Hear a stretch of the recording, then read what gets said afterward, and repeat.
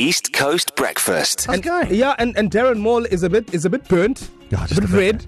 Carmen, you look lovely. I apply sunscreen regularly. 100%. So you two, thank you so much on behalf of KZN for keeping us up to date on Saturday during the Springbok tour. Well, for as long as we could. I apologize for my phone dying Yeah, it did before die. we even turned right at the end of Durban North. Yeah, because I was one of those peeps getting ready for the awards, and I was just on radio. Where are they now? Yeah. And listening to your voice telling me that you're in the toilet, not telling me where you guys are.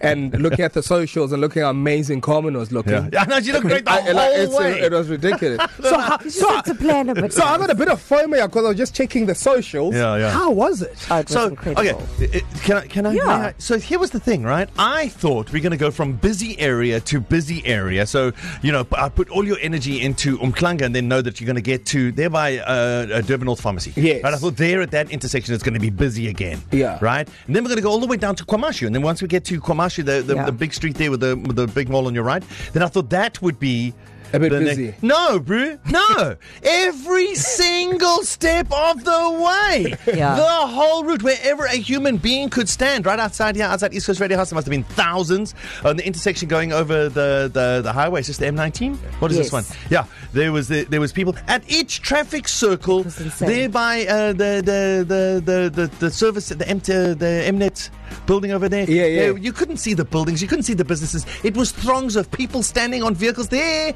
are so many Toyota Fortuners with dented roofs this morning because you thought a 10-year-old could stand there for hours. That's true. But also, what was great is I expected the crowd, because when we got to Umhlanga, which is the hotel where they left at the Garden Court, right?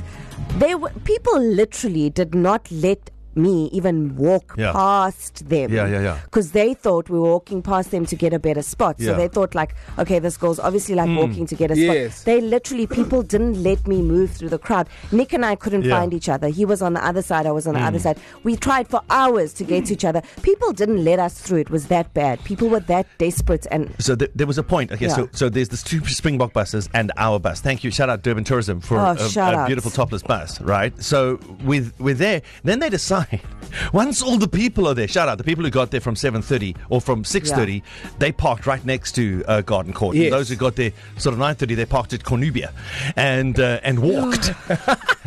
No, for reals. And then the bus driver says to us, "Okay, cool. You have to get off the bus because we've got to bring on the sniffer dogs because the premier is coming on this bus." So we were like, hang on, you can't leave us in the middle of all these people. I mean, I know we're not the premier. I know we're not Springboks, but you know what?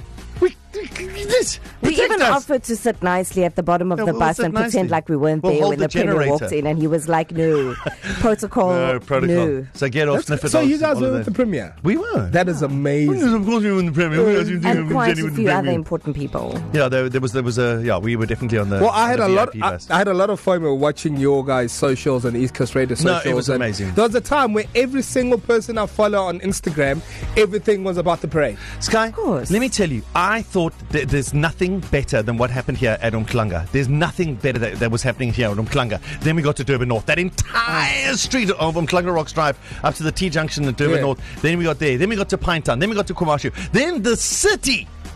The city was insane. It was crazy. There were just throngs of people everywhere, losing their minds. It was incredible. Shout out to the Springboks. I just want to say to the Springboks, you guys, they literally, they flew, they landed, they got on the bus, and then they got to the hotel, and then they got on the bus, and then they only got to ICC at 4. Then they flew again. They did this all again. I mean, listen, after shout out. winning the World Cup. Shout out. Yeah, the World Cup was hard, but the trophy tour was great. It's a proper grind. East Coast Breakfast.